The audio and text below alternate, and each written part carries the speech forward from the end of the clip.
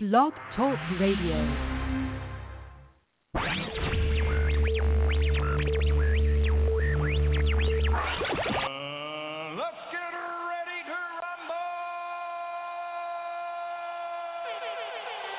Time now for the Gridiron Studs Show. So you can be all American. Actually, I can do it now. You can do it now? Yeah, I can do it. But I'm trying to focus on my position. With your host, Chad Wilson. They hating on me, Chad. You know I got to do something in the mix. Bringing you high school, college, and NFL talk. I don't lack a discipline. 皆さん You all need more discipline. True discipline. Come on, get a grip. Call us on the show today. Don't get out of my face with that crazy stuff. The number to call, 347-633-9365. If y'all got to take, y'all know that. Or you can reach us on Twitter at GridironStuds.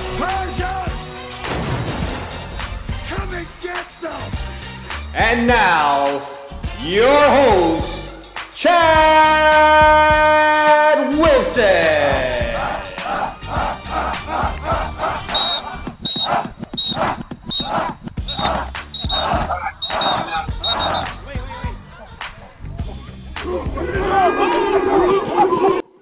Welcome to the GridironStuds show. It's Wednesday, 11, 411 for the 411 day.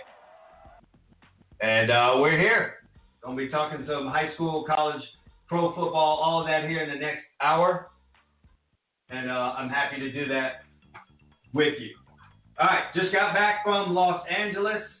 Adidas 7-on-7 National Championships. As usual, a lot of talent, tremendous amount of talent out there. A lot of good stuff. I do want to get to this today. I want to ask this question: why is everyone hating on 7-on-7? What is the big deal?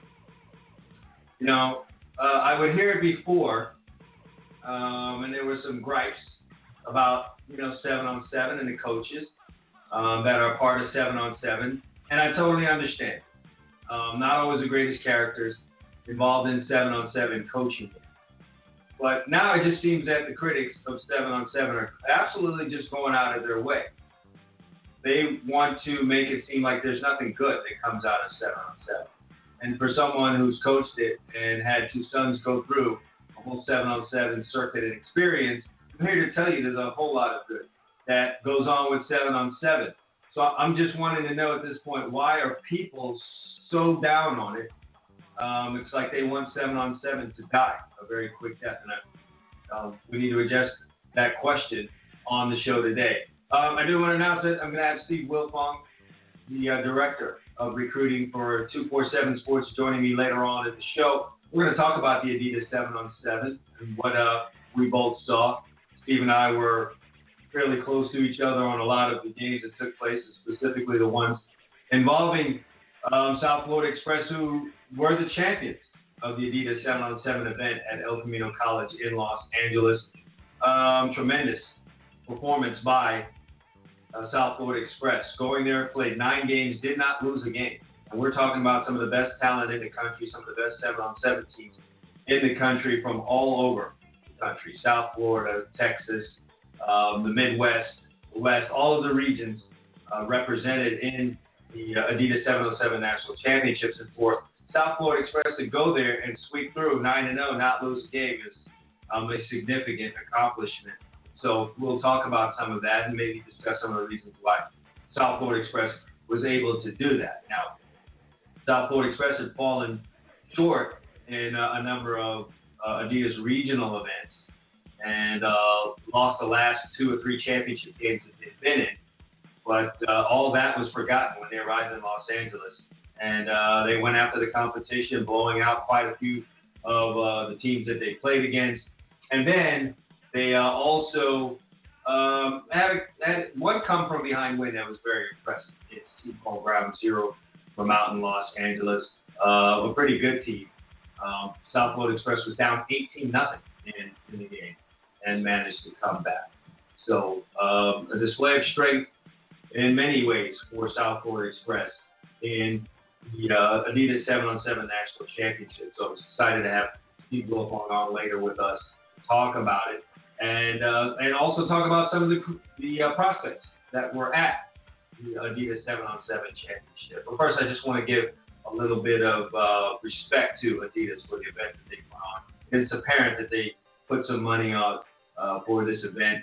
And if anyone's been paying attention, Adidas has been very strong and very aggressive in trying to grab the youth and high school market as of late, and they really displayed that in this event. In the Players Lounge, you had guys were able to get haircuts. They were getting haircuts.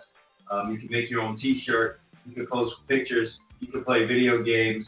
That was just the Players Lounge. And then El Camino College provided a very nice venue, grass field, turf field, and the officiating.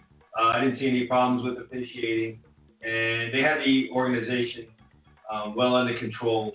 The event was under control. We didn't have any dust-ups, which can be commonplace at some of these 7-on-7 events. You get,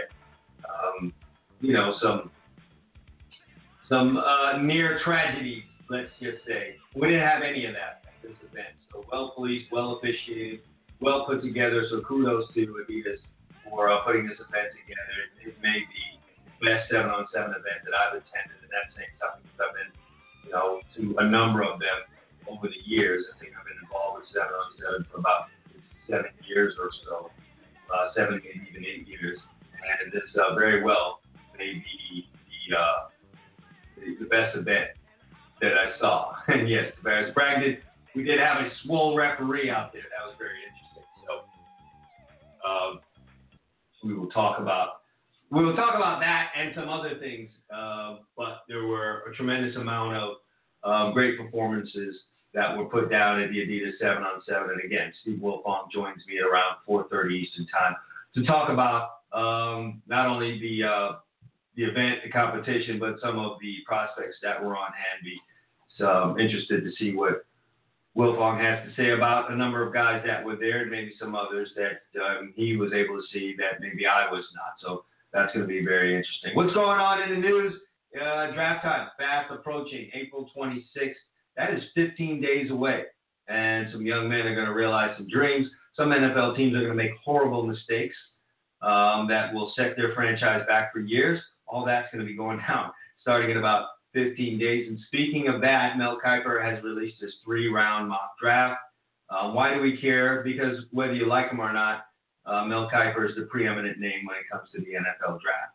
Whether you like his hairstyle, like what he says, like how he looks, he's that guy. He's the grandfather kind of NFL draft analysis. And while I'm not going to be an ESPN insider to get the full 3-round mock draft, I found it interesting that he has Josh Allen going to Cleveland as number 1. Now, I do need to explain this.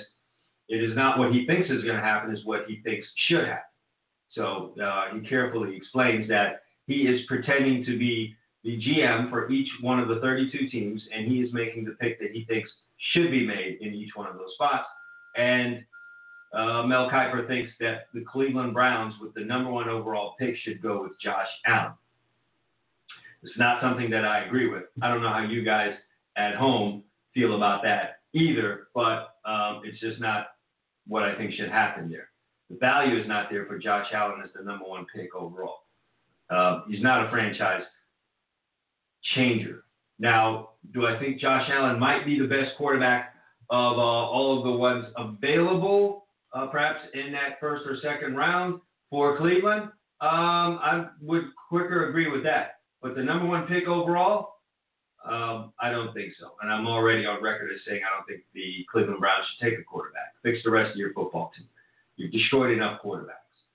Okay, fix the rest of your football team. Make sure it's working the way that it should, then you plug in a quarterback. That might be this year, might be next year, might be 2 years from now. But fix the rest of your football team, Cleveland, please, before you destroy another signal caller's NFL career.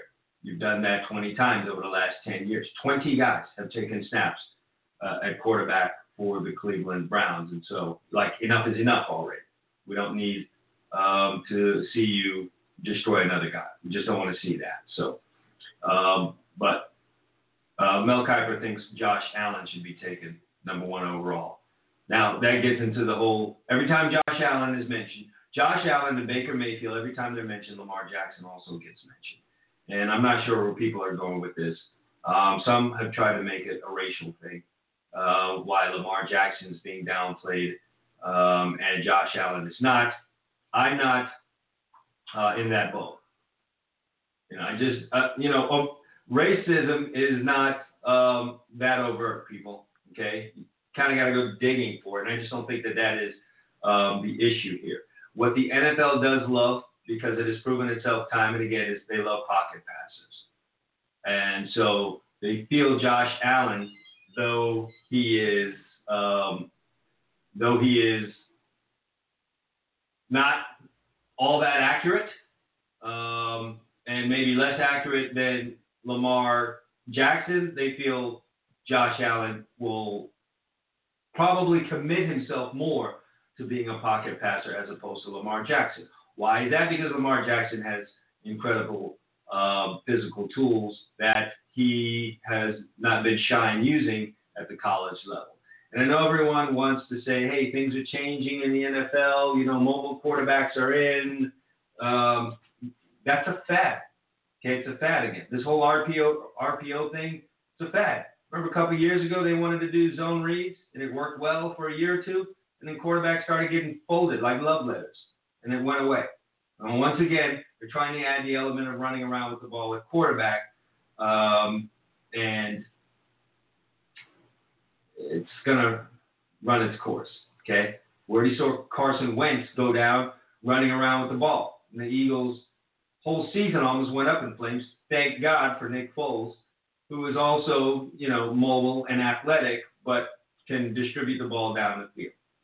And so, people want to point to the Eagles and their system and how Carson Wentz could move and run with the ball, and Nick Foles did the same. Okay, nothing's determined in 1 year in this league.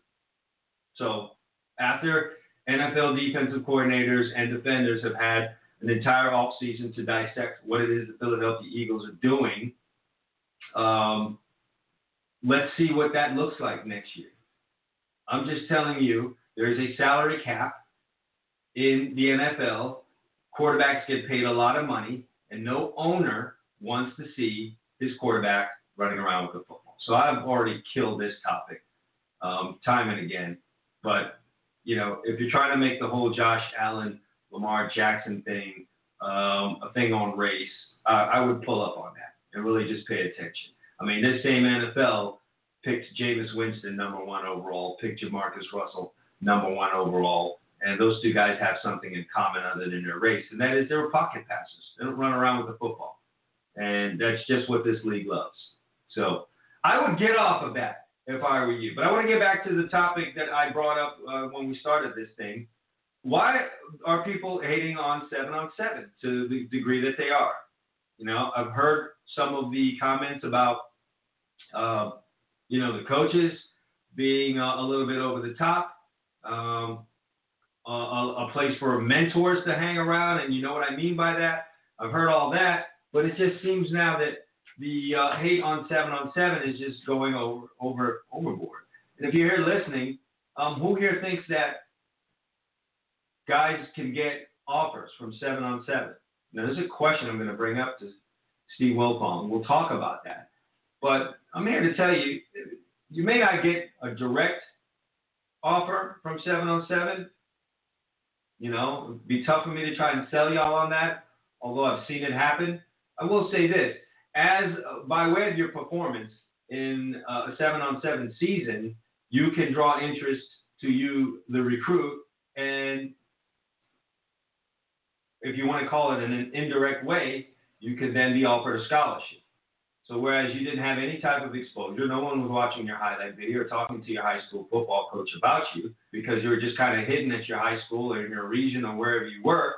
You get out on a 7-on-7 circuit and you start making a name for yourself, and there's a buzz about you, and you go to one of these national events put on by Adidas or IMG or anyone else, and you make yourself a couple plays, and you draw some interest from the recruiting media, let's say, or, the recruiting let's just say you draw some recruiting interest from people who talk about recruiting, and it can now draw interest to your highlight video, to your high school coach.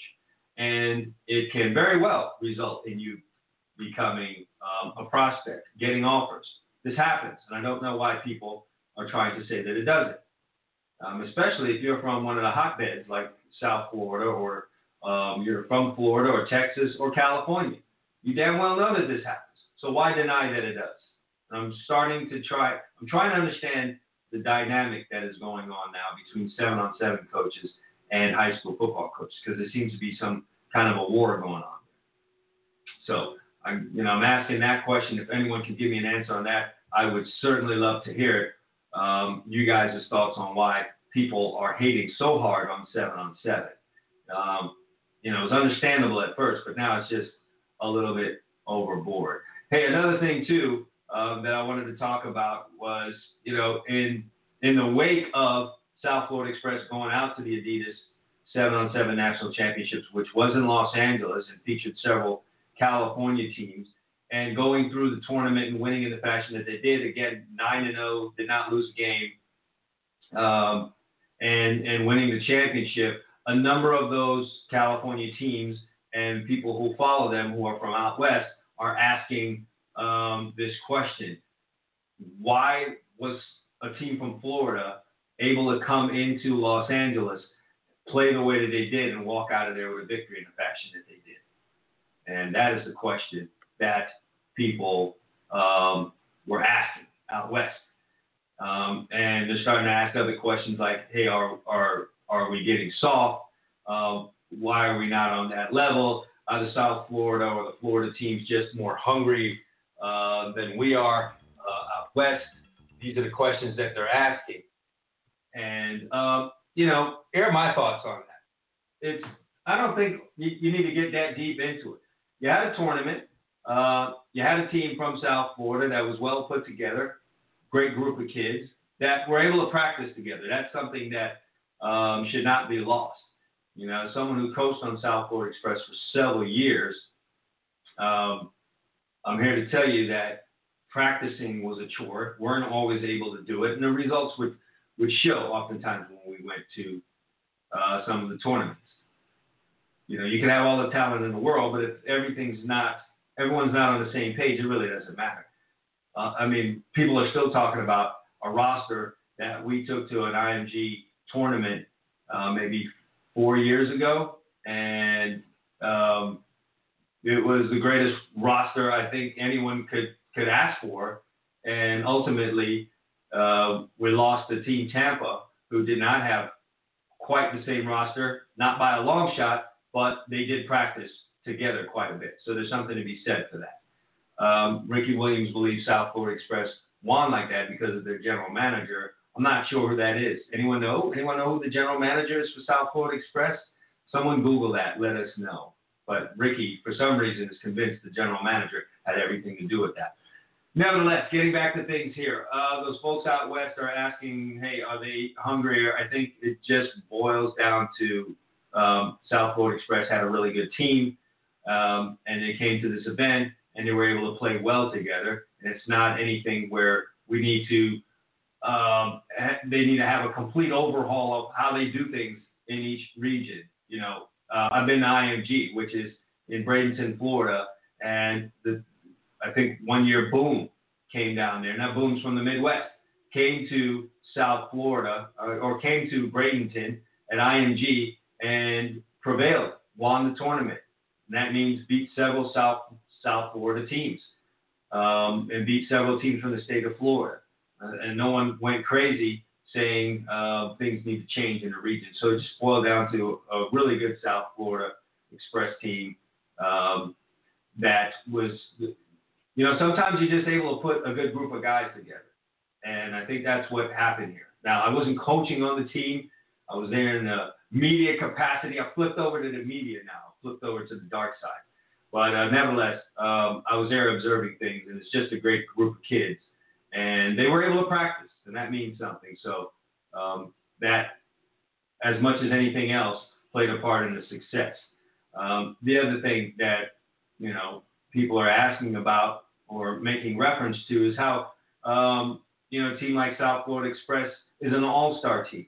And it's put together with guys that don't all go to the same school. Well, you have the same thing out in California, so I don't even know why they brought that up. You've got a Premium Gas, Premium Diamond, I think it was also, Ground Zero. These teams are not comprised of kids all from one high school. So I'm not even sure how that came up. South Florida Express, while very, very talented, is not the best of the best. That used to be what South Florida Express was in the early days, where there were no other teams in South Florida. But at this point in time now, we've got several other teams in South Florida. You've got, Fire that has several teams. You've got Strong Arm that has several teams. You've got a number of other, outfits that have 7-on-7 teams now. So it's not South Florida Express getting anyone and whoever they want. That's not the case.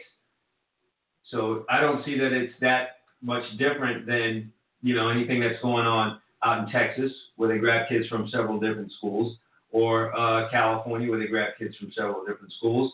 And, a team like Boom that grabs a number of kids from throughout the Midwest. So there's really nothing different there. So that did not play at all. But they're asking a lot of questions out west about how they're doing things and how South Florida Express can walk into their backyard and sweep through the thing going 9-0 and walk out of there with the gold chains and the big flag. And so it's just interesting to see some of that going on. Just on some side news before I get Steve Wilfong on here with us to talk about some recruiting. Hey, have you ever gone to the airport and maybe joked with a friend or a family member while you were going through there about a weapon or bomb? I'm here to tell you, don't do it. Don't ever do it. Packers wide receiver Trevor Davis got himself into some hot water, and it was just as simple as this. Listen to the story. They go to the counter. The normal questions are being asked. And, one of the normal questions is, do you have any explosives, hazardous materials in your bag? And Trevor Davis looks at his girlfriend and goes, did you remember to pack the explosives? A joke that failed miserably. How bad did it fail? They called for the police. And the police came and took Trevor Davis away in handcuffs off of that simple joke. Not the kind of joke you want to tell in an airport, but that just goes to tell you and to show you just how serious that thing is. He cracked a joke, it missed badly, and he got put in handcuffs and now got hit with a charge. So that is very interesting. For all of you guys out there that are still trying to play ball or think you have a tremendous mountain to climb, I want you guys to go look up the story that took place last night for the LA Lakers with Andre Ingram. He'd been in the G League for 10 years, chasing his dream to play in the NBA. You have to think 10 years in, you're just thinking, well, this is never going to happen. So the Lakers brought him for his exit interview from the G League, which is ending right about now, brought him to Lakers headquarters, and they're doing the normal go about in the G League exit interviews, and in walks Magic Johnson and other executives for the LA Lakers, and they let Andre Ingram know that they're bringing him up. And I thought that was a great story. If you have a chance, it was all captured on video, so go search for that. Shouldn't be that hard to find. I think I've seen it all over my timeline today, whether that was Twitter or Facebook. But 10 years in the G League, finally gets his call, goes out there last night, scores 19 points, by the way, did not disappoint. 4 or 5 from 3. I think he's the all-time 3-point leader in G League history.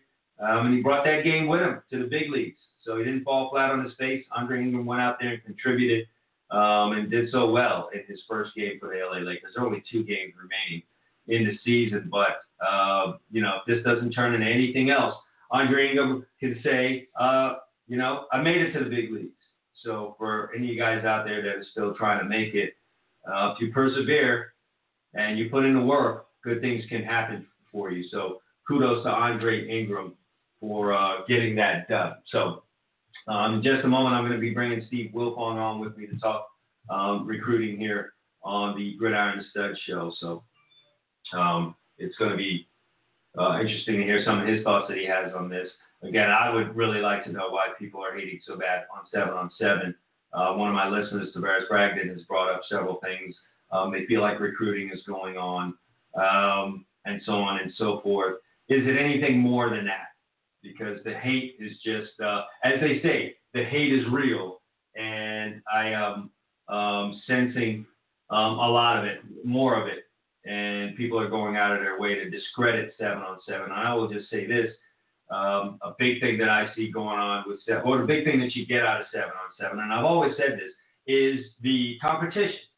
Yeah, are some of the routes unrealistic? Absolutely. When a guy goes in motion and he runs a route right through where the guard or center would be, yeah, not realistic. When a guy is able to make 2 or 3, 4 moves at the line of scrimmage because the quarterback is back there sitting cool and calm while a T counts down to 4 seconds, not the most realistic thing in the world. And we can go on and on about how it might be unrealistic for the quarterback who gets a clear vision down the field. However, it is competition. And if you think someone is not getting better by doing 7-on-7 as opposed to sitting at home, then you're, being dishonest with yourself. The competition in 7-on-7 is extremely intense. And so while it may not accurately mimic the real game in the fashion in which you may want it to, I will tell you this, seen this with my own 2 eyes, with my own 2 children, as well as with several other guys that have come up that I've coached both on the regular high school field and watched them play in 7-on-7. The competition really prepares you mentally for the regular season. I mean, some of the pressure that these guys find themselves in a 7-on-7 event is beyond some of the pressures that they will probably ever face on the high school football field. Now, some of these guys will play an entire season and not find themselves in a meaningful game or a game with playoff implications. And even if they do, there's something about 7-on-7 that's more one-on-one. The pressure is more personal, and really develops the character of a kid or reveals it. And for that reason alone, 7-on-7 is very, very valuable. The competition part of it, because it is all competition. And if you can excel in this competitive atmosphere, then it bodes well for what it is you're able to do when the regular season rolls around. As much as you can find yourself in those pressure situations, it only stands to make you better, tougher, and more ready when the regular season rolls around. And that's the best thing that I have found 7-on-7 gives. We can go on and on about, whether or not it's real football. We know that it's not. And I don't think anyone is trying to say that it is. Now, granted, some coaches will thump their chest. Some 7-on-7 coaches will thump their chest and feel like Nick Saban should give them a job if they happen to have some success. That part may be annoying to folks, but you just look past that. Those are adults trying to live out their fantasies. But for the kids, I think it's a great day. And I think this is a good opportunity now for me to bring on Steve Wilfong, who's probably seen a number of 7-on-7 events in his day. Steve, it's Chad Wilson. Great to have you on. GridironStuds Show. Chad, a pleasure to be on your show. Really had fun hanging out with you over the weekend and enjoyed talking football with you.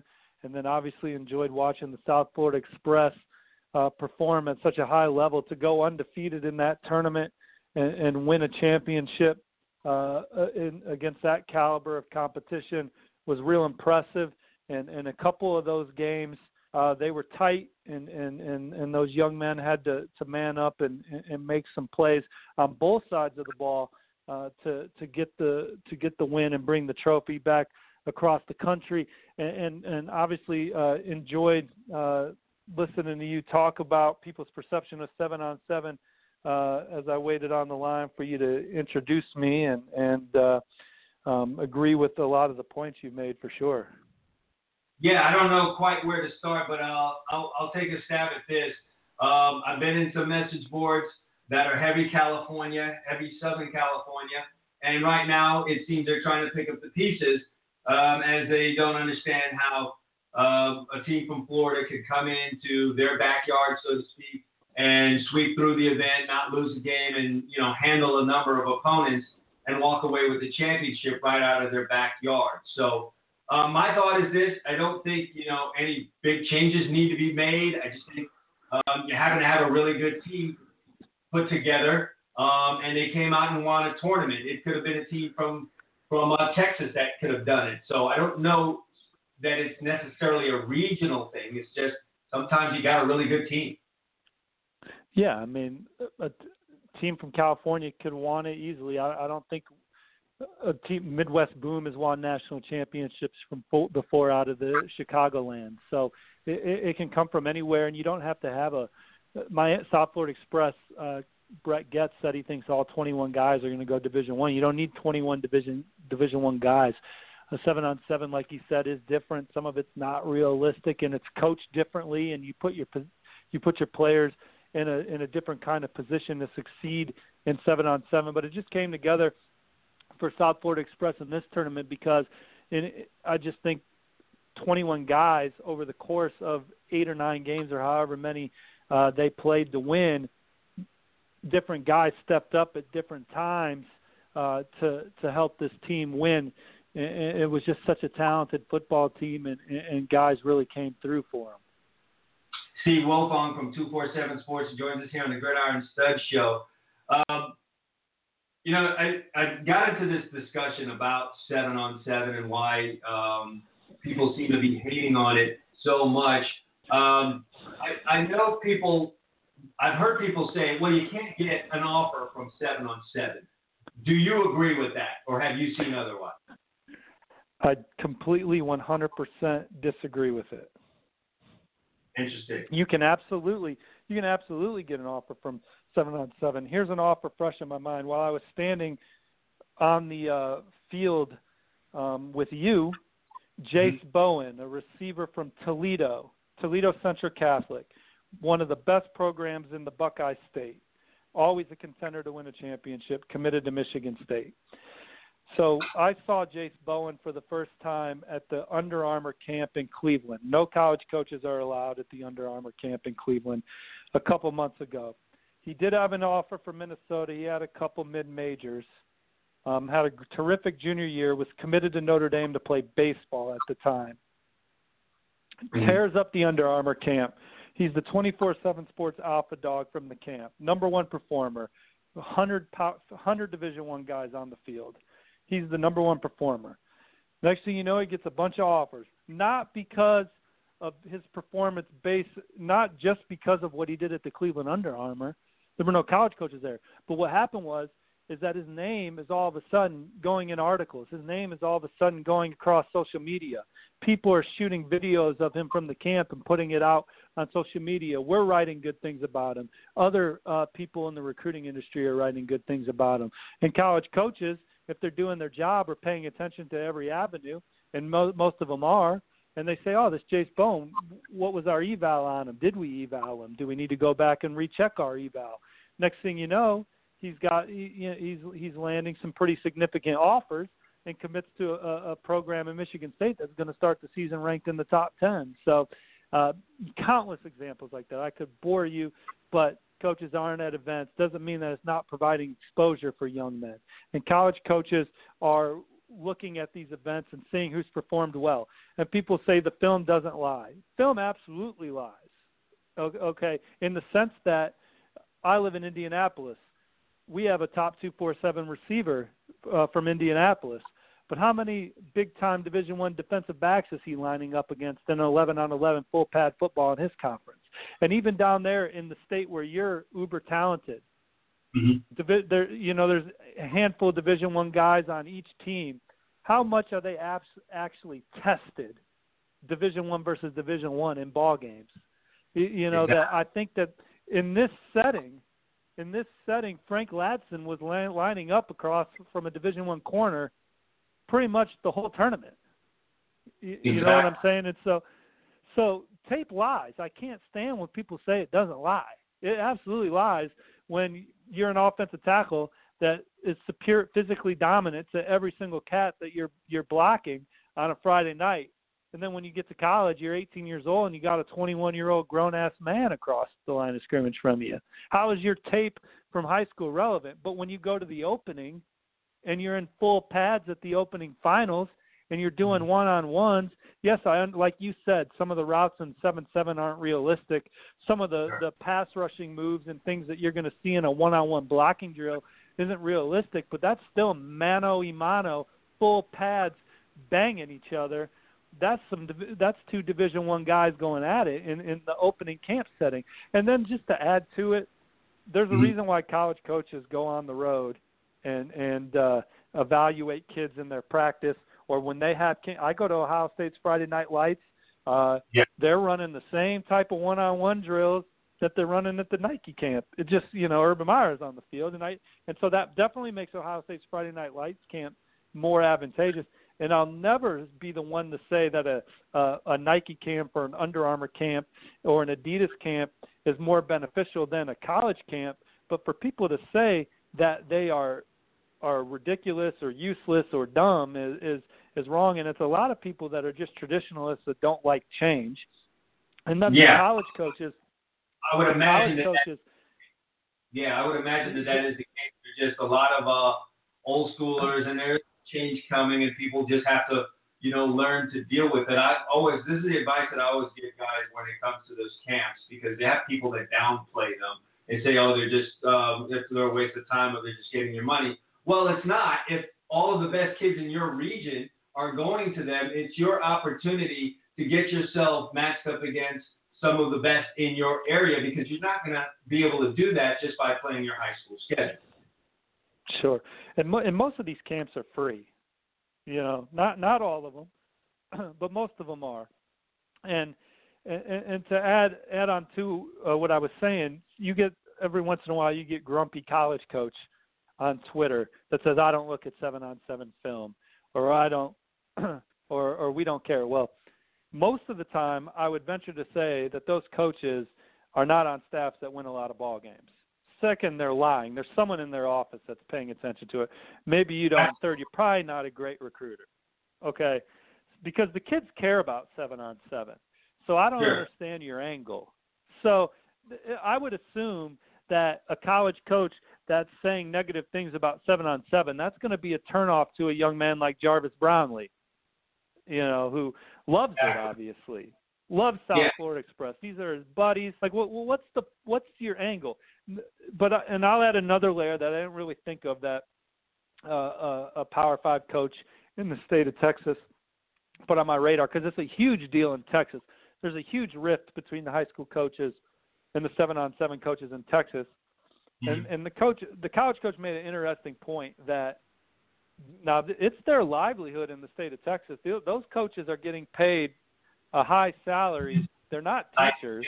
They're football coaches, and they can get fired. They can get fired if their best player goes to play for Fast Houston and gets hurt and can't play for them the next season. But I still think that's still a selfish mindset. I mean, the kid's still got to live his life. You know what I'm saying? And there's just a very old school mentality in the state of Texas. There's places in Texas that won't credential 247 sports for games, and it's like, bro, we're the 8th largest sports site on the internet. Like, we're bigger than SportsIllustrated.com on the internet. We're up there with the heavy hitters. Our Facebook presence is 1. We get more Facebook traffic than ESPN.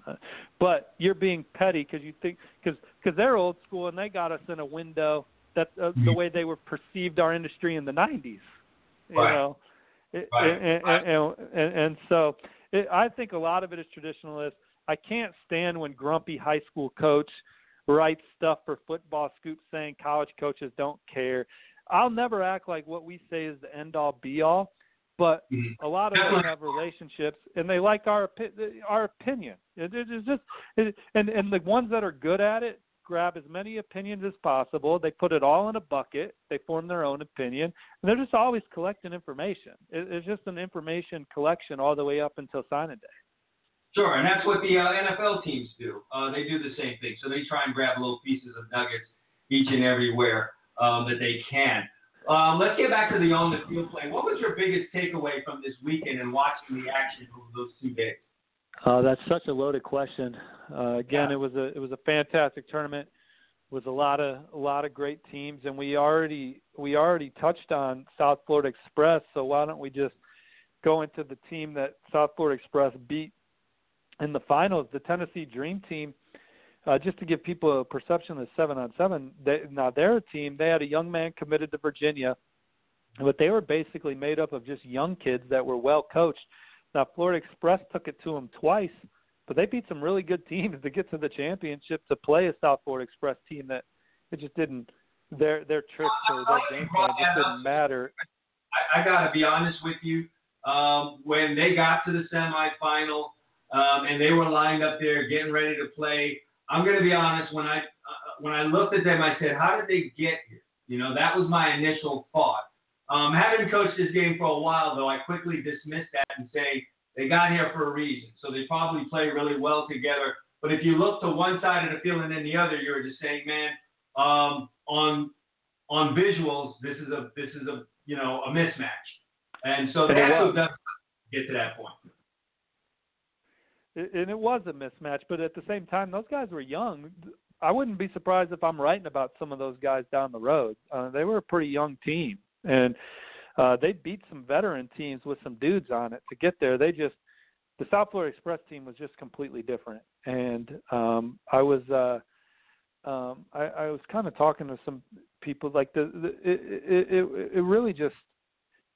Jarvis Brownlee. It wasn't even all the high-profile guys. You had on offense, Marcus Fleming was the dynamic guy throughout the whole tournament. But obviously, you had the wow play by Kenny McIntosh. Frank Ladson really flexed his muscles, especially at the big moments there in the championship. John Dunmore made some ridiculous defense. The safeties were terrific. When you're talking about Jordan Battle and Josh Sanguetti, obviously we're super high on Tyreek Stevenson and his upside at 247 Sports, but him and Jaden Davis made plays. I feel like Baron Grant flashed at times. It was just a ridiculous team, and in addition to that, all those guys seem to be pretty competitive. Sometimes you get a team that guys are talented, but they don't really give a damn, or they just don't have the maturity. And it just seemed like there were a lot of mature guys. And then obviously the quarterback, we haven't even mentioned Scalzo. He played well. His upside is in college, but he took command of things, Now, granted, this is someone that I had to coach against 4 times in the last 2 years. Because he's in the district with American Heritage. So already had a certain amount of respect for him going into the competition, but just to really have a chance to be around him full time, so to speak, for those 2 days, and then watch him up close, have command of all the troops as, South Florida's offense was doing their thing. It was impressive. I will say that. What are your thoughts on Nick Scalzo? Well, I don't know what his upside is in college. I mean, I'm 5'9.5". He's a shade taller than me. So there's not a lot of guys in college that are in that range where you point to and say, all right, let's go. But obviously plays for a really good high school program in college, played for the South Florida Express for years. He's confident, and he knows what it looks like. And, he's got some opportunities. So we'll see. I know he's visiting Kent State this week. He's obviously visiting Kentucky on Thursday. So we'll see, but it certainly was impressed with his performance over the weekend, and look forward to seeing what happens to him next. I want to talk about Jordan Battle, the safety. I mean, in my eyes, he's underrated. He's having a tremendous offseason. It's following up the way a good second half and close out to his season, his regular season with St. Thomas.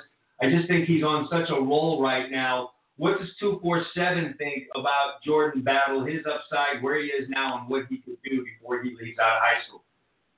Gotcha. So at 247 Sports, for your listeners that aren't aware, the 247 Sports composite is 247 Scout or 247 Sports Rivals and ESPN's rankings combined, which Jordan Battle pops in at number 30. But in the safety rankings, but for 247 Sports, we have them number 8. So we have them ranked a lot higher than our peers. but seeing him this weekend, 8 may be too low. Right.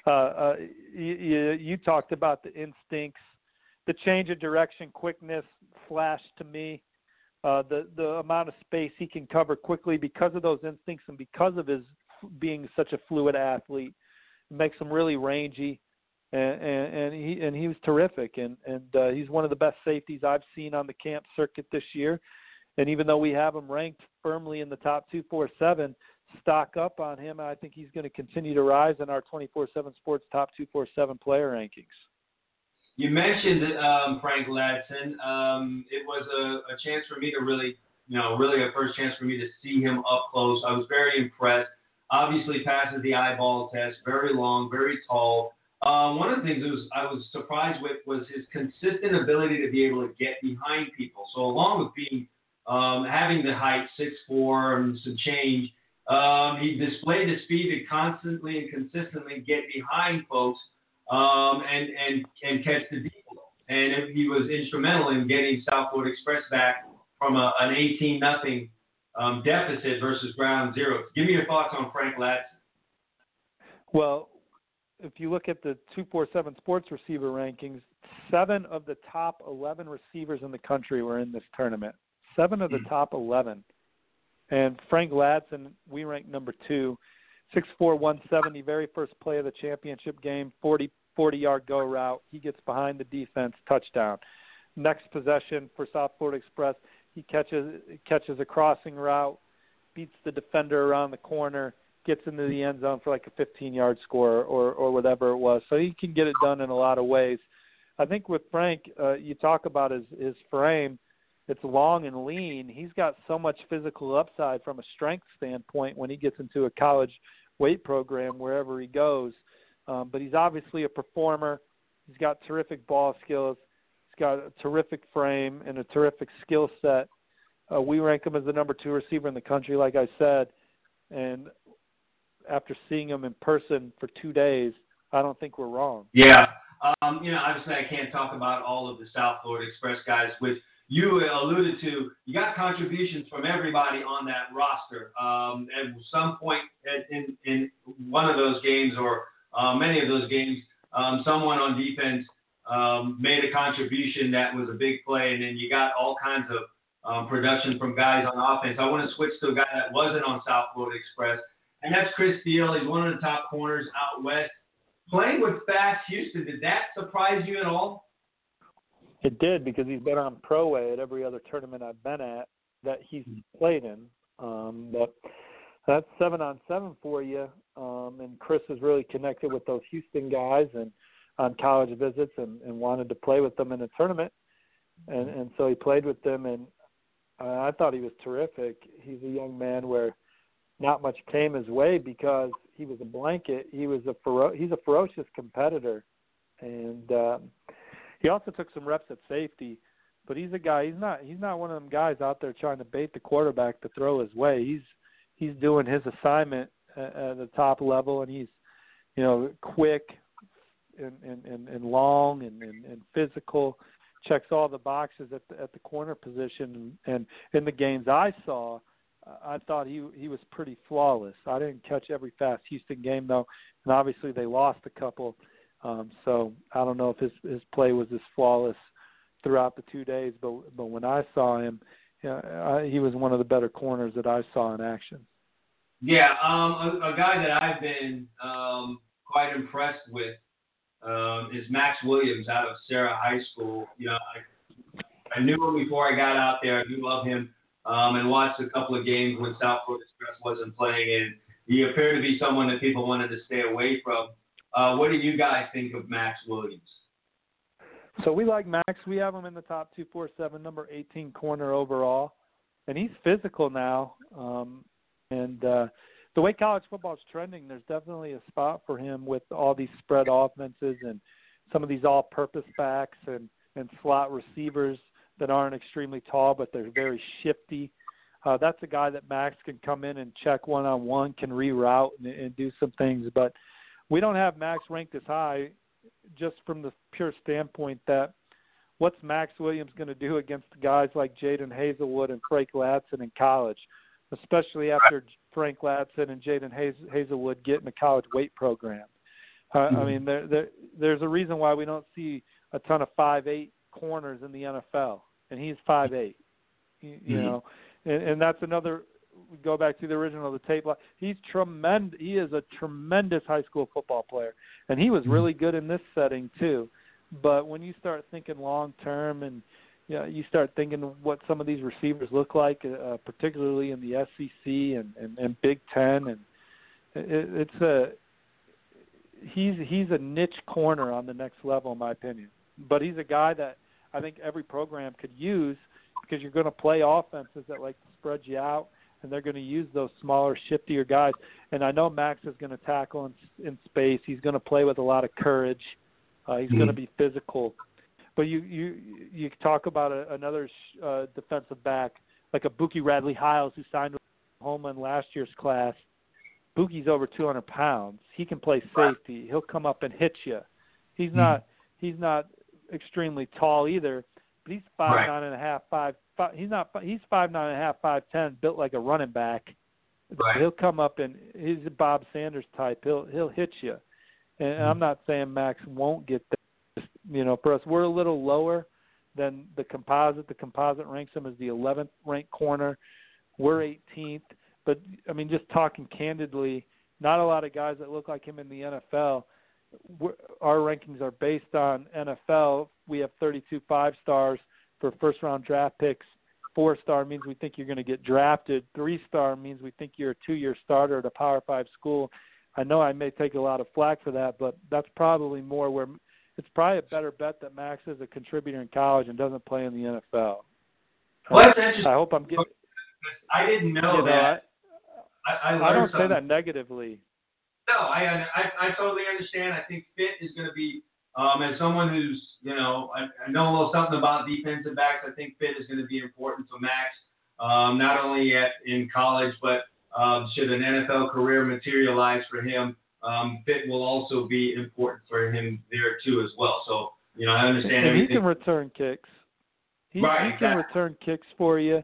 And again, he's smart. And like you said when we were watching, he's an absolute technician. He is well coached, and he's a great player. I take him on my college team all day, every day. And who knows? Maybe the NFL is going to evolve in a way where you'll see more Max Williams play on Sunday. But you have a boy that plays in Indianapolis, where I live.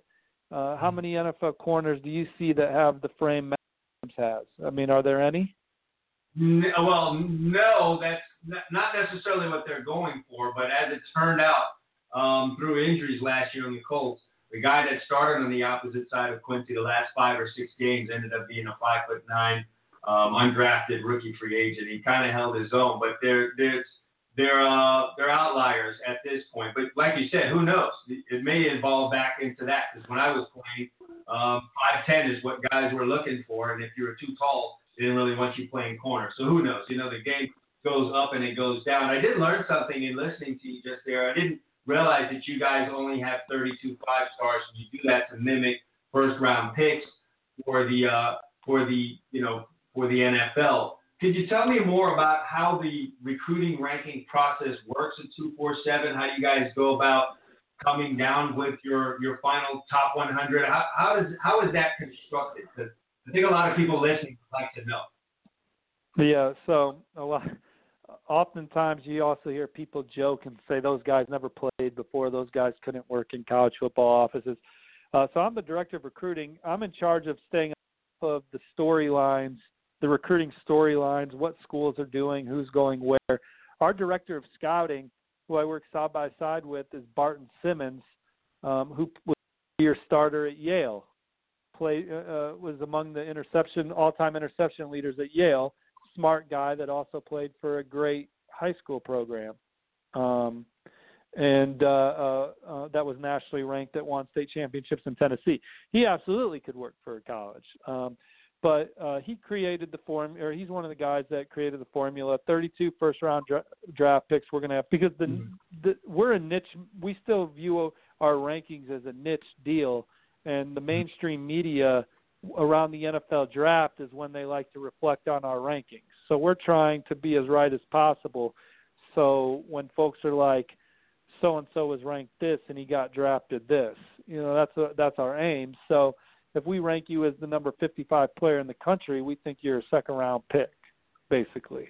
And then, again, three-star recruit means we think you're a 2-year starter at a Power 5 program, which is a really good ranking. Some people don't like the 3-star grade, but I think that if you're a 3-star recruit, that means that we respect your abilities and upside, and then, go prove us wrong. Obviously we get proven wrong, and college programs get proven wrong when a young man goes to Tulane and is one of the fastest players in the country, and LSU didn't offer him, and neither did any other program in the SEC. So people are going to get proven wrong. But I will say that with all these 7-on-7 deals and with all these Nike camps and Under Armour camps and the opening and the Army Bowl and the Under Armour game, you're getting an opportunity to see these young men play against their peers that are on the same level. And with that, the rankings have gotten better. The rankings were not so good when you were only watching film, right? Because you weren't able to see these young men in the same environment. And so we're big on verified athleticism. We try and find track times and track throws, and we're big on multi-sport, so wrestlers, basketball players, and then guys that are high performers in those sports. The receiver in Indianapolis I mentioned early on, he hit the game-winning shot in the basketball semi-state to send his team to the state finals. I mean, that just shows the kind of nuts he has, for lack of better words, for him to go coast to coast and hit that floater and be the team's leading scorer throughout the season on a team that won a state championship. That stuff means something, I think. And so playing multiple sports and performing at a high level, and then performing well at camp. We talked about 7-on-7. Would you guys downplay a quarterback if he was not a part of 7-on-7? Have you guys ever had a number one quarterback, let's say over the last 5, 6, 7 years, or really the years where 7-on-7 has taken off? Have you had a guy in the top 3 who didn't participate in 7-on-7? No, we don't downplay it. We like that they do it, and the thing I'm judging quarterbacks on in those settings is just consistency, throwing the football, and accuracy. I recognize that the routes aren't real and the throwing lanes aren't real, but do you consistently spin it? Do you have arm talent? Are you accurate consistently? Those are traits you can find on the camp setting. But with the quarterback rankings and with most of these, we have scouts that live across the country, guys that we have tremendous guys in California, Brandon Huffman and Greg Biggins. We have guys in Texas, Gabe Brooks. We have guys in Florida, Andrew Ivins, Luke Stampini. We have guys across the country. We're going to see these guys in person. And so for the quarterback position, Trevor Lawrence wasn't on a 7-on-7 team, the number 1 ranked recruit in the country last year. But you see him in person. You see him at the Elite 11. You see him at the opening. Cartersville was on TV. We send people to his games. So that's kind of how you get your information. But for quarterback, that's the hardest position to evaluate because, as you know, for them, it's not just talent. Certainly, accuracy is the most important trait for a quarterback, in my opinion. But then it's so between the ears, understanding the scheme, understanding what the defense is trying to do, understanding protection, understanding where to go with the football. All those things, you could be the most talented individual in the world, but if you don't have a sense for where to go with the football, or you don't understand what the coverages are or how to check into the right play, it doesn't matter that you're accurate. It doesn't matter that you can throw the football 70 yards. So for those guys that are going to slow it down from level to level, it's hard. So for me personally, I just started looking over the last 2 years at high completion percentages and low interception totals. Those are the markers I'm trying to go off of now. Right. Yeah, and that's understandable. And I'm sure over time you guys will tweak things and try to get better and better at this. as much as you can. I do want to bring this up. You know, I happened to be sitting in the locker room in between one of those long extended breaks that you had on Sunday in the Adidas National 7-on-7 Championships. And the team from Hawaii had just been eliminated. I think it's Team 808. And they came in, Steve, and some of those kids were in tears. They were punching lockers, swearing, more upset than any 7-on-7 team that I think I've ever personally witnessed. And it kind of spoke to just how much this means to them, how much the competition means to them, and just how hungry they are. Have you observed the same thing from this Team 808 from Hawaii? Well, I got a chance to get to know them over the weekend, and they were undefeated in pool play and had the expectations to win the whole thing, and they prepare for this. And football is something that they love down on the island, and this was a big deal for them. And they were great sports coming off the field when they lost that game to Hustle Inc. to be eliminated, a really talented team out of the Atlanta area. They were great sports. Their coach was a great sport. And I even talked to them after they lost about some of the guys because I'm going to do a story on them this week. So they walked off the field, and then in private, you saw them in private. And so that was different, you know, and that's fine. It's in the locker room, right? You know, but when they left the field, they were grown men when they left the field and handled it as well as you could.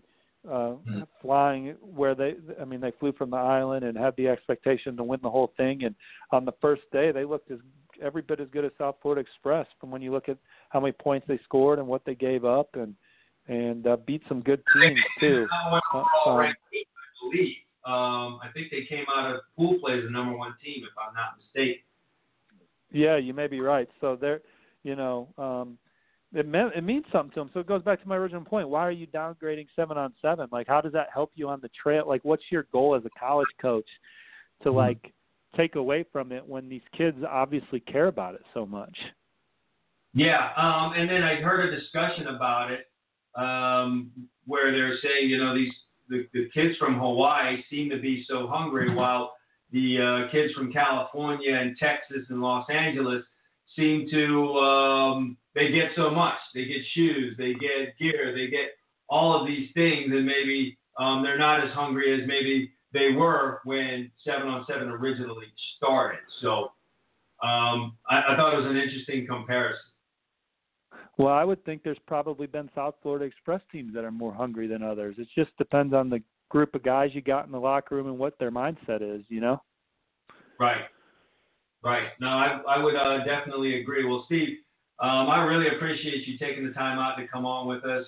I know it's a busy time of year for you. It's the off-season. Visits are going on. So appreciate you taking the time to come on and recap your 7-on-7 and talk recruiting with us on the GridironStuds show. It was fun, and I really enjoyed talking ball with you on the field. And thank you for that. Thanks for having me on. Good luck to you, and look forward to our paths crossing down the road. Yeah, thank you very much, Steve. We're rooting for your boy here in Indianapolis, too. Oh, yes, absolutely. But we'll have you back on again, for sure, Steve. See you, my friend. All right, thank you. Steve Wilfong from 247sports, Director of Recruiting for 247 Sports, just joining us here on the GridironStuds show. Points to a lot of things. Seem to be very passionate when talking about what 7-on-7 means in the whole recruiting process, and is not really fond of those who would cast it aside, whether that be fans or high school coaches or even college coaches, because some of them don't really care for 7-on-7, and really all of the recruiting outfits. You do have some real old schoolers, but where I thought there was a problem that was kind of unique to South Florida, it is not, because as I talked to folks out west and then spending some time out there this weekend, some of the same problems and the thought process that people have about 7-on-7 is the same in California as it is in Florida, and then come to find out that's also the same in Texas. So that was very interesting. Another interesting conversation that I had while out in California for the 7-on-7 National Championships was we all know that high school football is a big deal in Texas. There have been a number of movies made about it. But I was almost brought to tears in hearing, just how much support high school football has out in Texas. I learned that the coach at Katy High School makes in excess of $300,000 a year, doesn't coach classes. Their coordinators coach, I think, they teach 2 or 3 classes. They're probably making around 6 figures or maybe even more than 6 figures. And it is, as you may have seen in the movies, the town shuts down when a high school football game is coming around. So one individual that I spoke to, a kid that plays in football in Texas, dad owns a restaurant at 5 o'clock. He closes the restaurant down. It's not that he leaves the restaurant and other people are going to be sitting there working while he's away. After all, he owns it. No, the restaurant is closed so that everyone who works for the restaurant can attend a local high school game. And then the restaurant is opened up again at 11 o'clock and will stay open past midnight, maybe 2 a.m. or something like that, and then close down and then reopens under normal hours the next day. But it's just amazing the amount of support that is put forth in Texas and the kind of salaries that high school coaches can make coaching high school football in Texas. Now, I'm sure a salary like that comes with a tremendous amount of pressure. But I'll tell you this, their salaries are definitely not anywhere close to that down here in South Florida. But the pressure is the same. There's pressure to win, and that comes each and every week. If you don't think there's pressure down here, go slide down into that, in the SEC division, as they call it, down there in Dade County, when Central and Northwestern and Carroll City and Norland have to battle each other. It's there's pressure there. They're just not compensated anywhere near the way folks out in Texas are compensated. I mean, it's just amazing the amount of support. The other amazing figure that I got out of the discussion about Texas high school football is that at Katy High School, they will get 5,000 people out to practice. You are struggling to get that to a high school football game here in South Florida. And I know the things that we can say about it. There are just so many other things to do here in South Florida. I would just love to, even with that being the case, and it's one of the reasons I love living in South Florida, because there is so much to do. I would just love to see us get more support for high school football down here. We don't seem to support high school football players and athletes until they're in college, about to become pros and about to come into money. How about supporting them when it's pure? There's no carrot, so to speak, other than a college football scholarship. No one has money. They're just playing it for the love of it. I would love to see us up the attendance at games, practice, and just the overall interest in high school football here in South Florida. I know we're not going to get 5,000 people to a practice. I understand that. I know we're not going to get an average of 42,000 people to the home games, as I was told is possible at some of the high schools in Texas. I know that's not going to happen, but I would love to see the numbers get higher than where we are. And when we have state championships, let's fill in the seats.